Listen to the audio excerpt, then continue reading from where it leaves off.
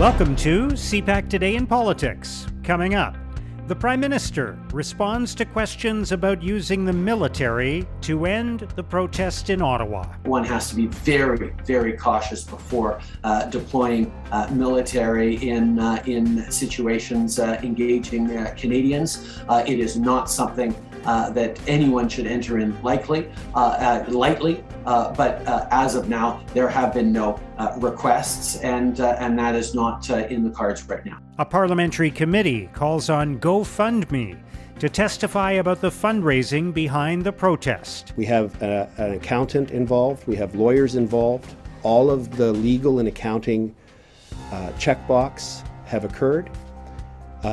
There's audit procedures and so on in place, which will allow GoFundMe to flow the funds that so many have donated. And the Conservative Party begins to look toward a future with a new leader. I think we should have a new leader in place by the fall. That's my personal preference. I think we need to have the permanent leader get in front of Canadians and unite the party and start working towards the next election right away.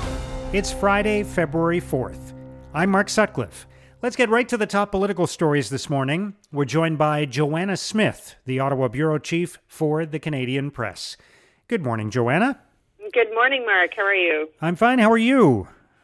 Good, thanks. Thanks for having me on. It's been an interesting week, and yesterday the Prime Minister was asked a lot of questions about the protest in downtown Ottawa, and there had been, of course, talk of whether the Canadian military would be used in some capacity to address this protest. The Ottawa police have said that they don't necessarily see a police solution to what's happening in Ottawa. And the Prime Minister doesn't seem too keen on the idea of using the military, but it leaves a lot of questions about what happens next, how long this will go on, and how long the people and businesses of downtown Ottawa will be disrupted. So what are your thoughts on this as we head into another weekend of this protest?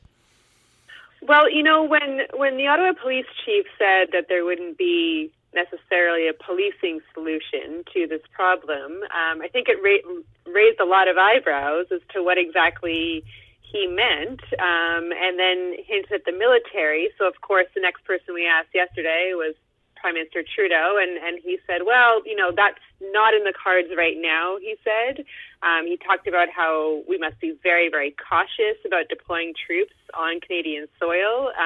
You know, they're deployed to help out with floods and forest fires and things like that, and we've seen them in helping out at long-term care homes during the COVID-19 pandemic. But calling them in to enforce what city councillors and even the mayor are now calling an occupation of Ottawa is a whole new level. So I think it's to be expected that the Prime Minister would be trying to sound a cautious note.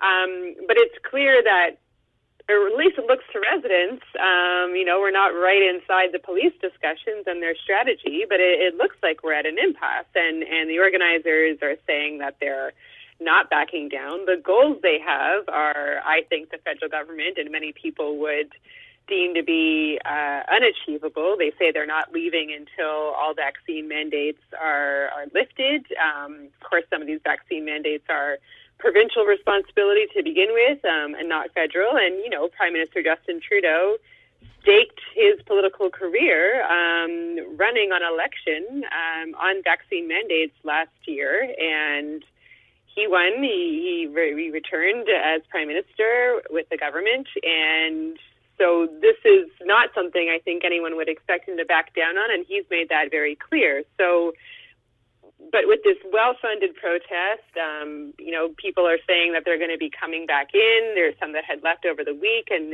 they're coming back for the weekend, potentially today.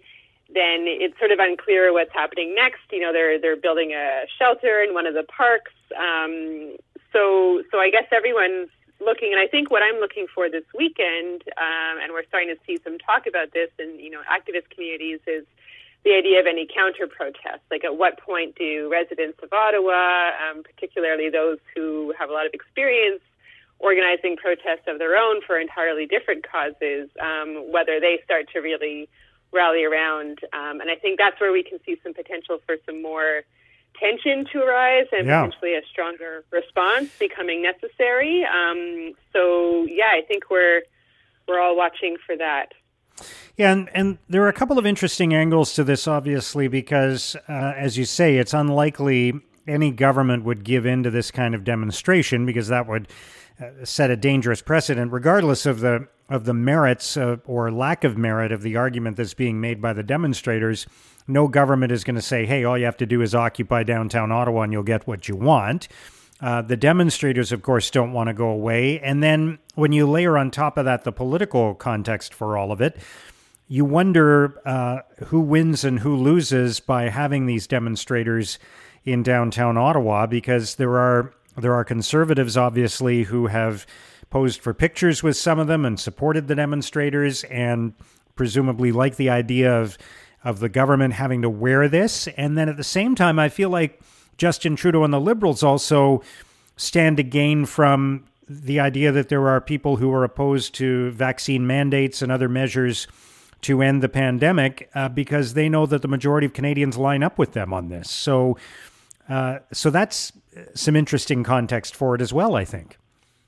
It is, and I think it's feeding into the strong language that Trudeau is taking, the strong stance, the refusal to negotiate. I mean, he's obviously condemning, the racist imagery and slogans as well, as anyone would. But in terms of just the digging in, in previous protests in entirely different contexts, the governments have always done some negotiations, appointed an interlocutor. I'm thinking of, and again, in an entirely different context, but I'm thinking of 2013 with Idle No More, Romuald Saganash getting involved, Bob Rae getting involved to negotiate with Chief Theresa Spence over the hunger strike that she was holding on Victoria Island, and these sort of quiet behind-the-scenes talks. Now the Ottawa Police have been saying they've been negotiating with organizers, but part of the problem they're identifying is that they're not all united. These are disparate groups. There's many different organizers, and there's also people involved who they're saying that they have no contact with. They're not really sure who's leading them. So that sort of gives you an idea of how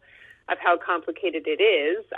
But no, I think it's pretty clear the Liberals have made the calculation, much like they did during the election campaign last year when Trudeau was facing a lot of protests with some of the same really ugly language and images, that Canadians do want vaccine mandates. That's what their polling is showing, that Canadians do want restrictions. They think they're work. I'm not discounting a lot of anger out there over lockdowns, over things that have been going on. A lot of people are tired about the pandemic. Last fall we had the good news of the kids' vaccine and everyone seemed to be heading into a good direction, and then Omicron comes along and sends us all back, and that's extremely frustrating for people, right? And that's a message the Conservatives are definitely conveying, is speaking to that segment of the population. But no, in terms of just the overall goal, the Liberals have clearly decided that Canadians are on their side. Yeah. And Ottawa residents are fed up with this as well. So there's not a lot of sympathy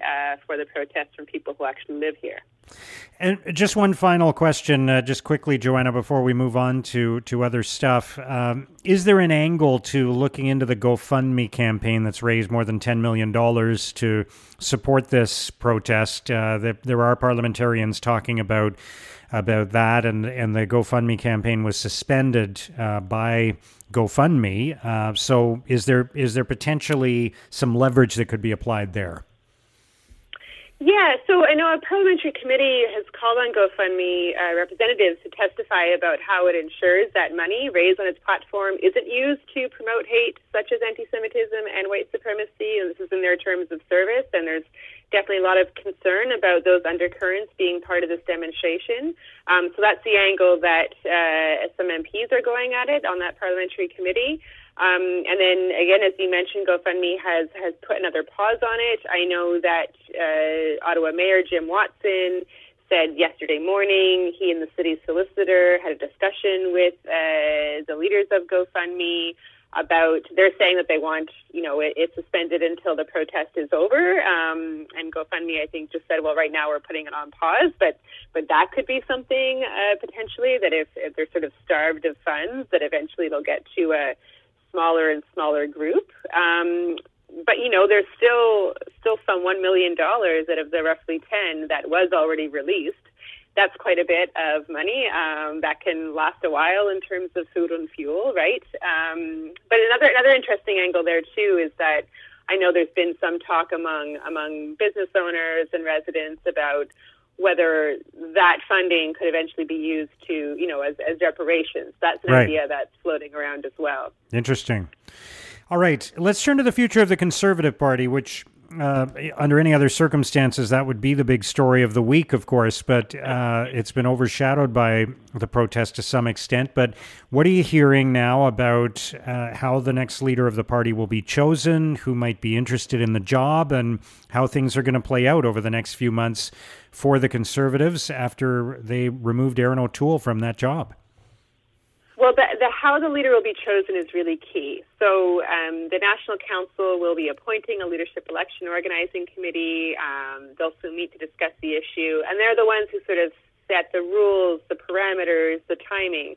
Now, as we've seen in the past, things such as how many signatures you need, how much money you need to raise, what the spending cap is, these are things that can really define the field in terms of how many candidates there are. If it's a low bar to entry, you generally have more candidates. If it's a high bar to entry, then you generally have fewer candidates who are however, really serious candidates, right? So that's sort of going to be the key thing to watch first in the process in terms of how wide or narrow the race might be. And then, of course, there's already some names floating around there.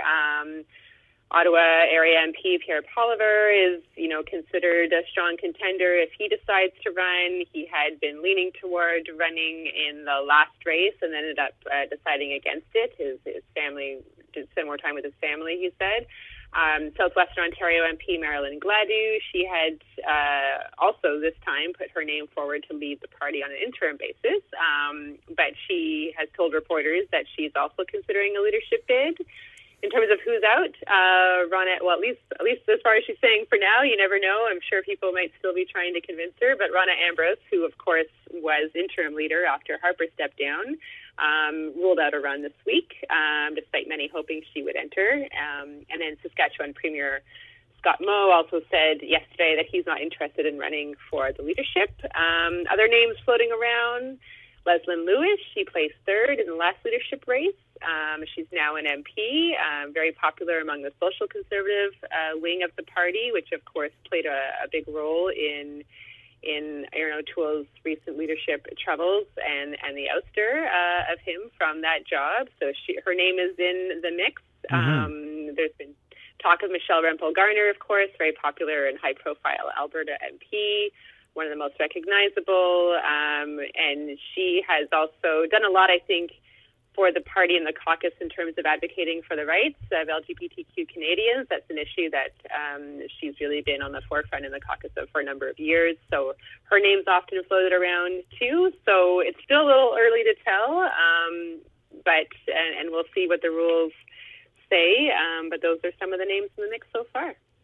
All right. It's going to be an interesting weekend and an interesting few weeks. Joanna, thank you so much for joining us today. Thanks for having me, Mark. That's Joanna Smith, the Ottawa Bureau Chief for the Canadian Press. Completely unacceptable. I mean, they're keeping this city under siege. People are really suffering and struggling. Now, here's what political columnists and commentators are writing about today. In an editorial, the Toronto Star argues the protest must end and police must restore order. The Star writes, the scenes from Ottawa this week were dark, disturbing, and ominous. The public is fed up. Patience is exhausted. Measures must be found to restore order by those who are paid to maintain it. This is no longer, if it ever was, a protest. It's a hostage crisis within sight of the Parliament buildings in the heart of Canada's capital. In the conversation, Sean Spence asks if the trucker protest is an epic security failure or a triumph of democratic freedom. Spence writes, it would appear that officials in Ottawa have either an extremely high tolerance for risk or have been extremely confident no significant security incidents would warrant closing Wellington Street to vehicular traffic. If the protesters had been denied front-row parking spots in front of the Parliament buildings, it might have weakened their resolve to stay. But the other side to this story is perhaps Canada is the model of democracy, where the protest rights of a small minority trump the security needs of the state and the economic considerations of the majority. In Maclean's, Jen Gerson considers the Conservative Party's identity crisis post-Erin O'Toole. Gerson writes, "The Conservative Party is now confronted with a full-blown crisis of identity. They've booted the last leader for flip-flopping and failing to be conservative enough, and any future leader will be required to placate the most extreme elements in the caucus room. Perhaps there will be room for a Conservative Party to articulate rational and sensible opposition on the host of problems that face this country. But nothing about how this party has behaved in recent days gives me hope that this caucus is as clever or politically savvy as it imagines itself to be." Now, here's what's coming up on today's political agenda. The Prime Minister will speak with the Prime Minister of Norway. He will also meet virtually with students at a school in Gambo, Newfoundland and Labrador.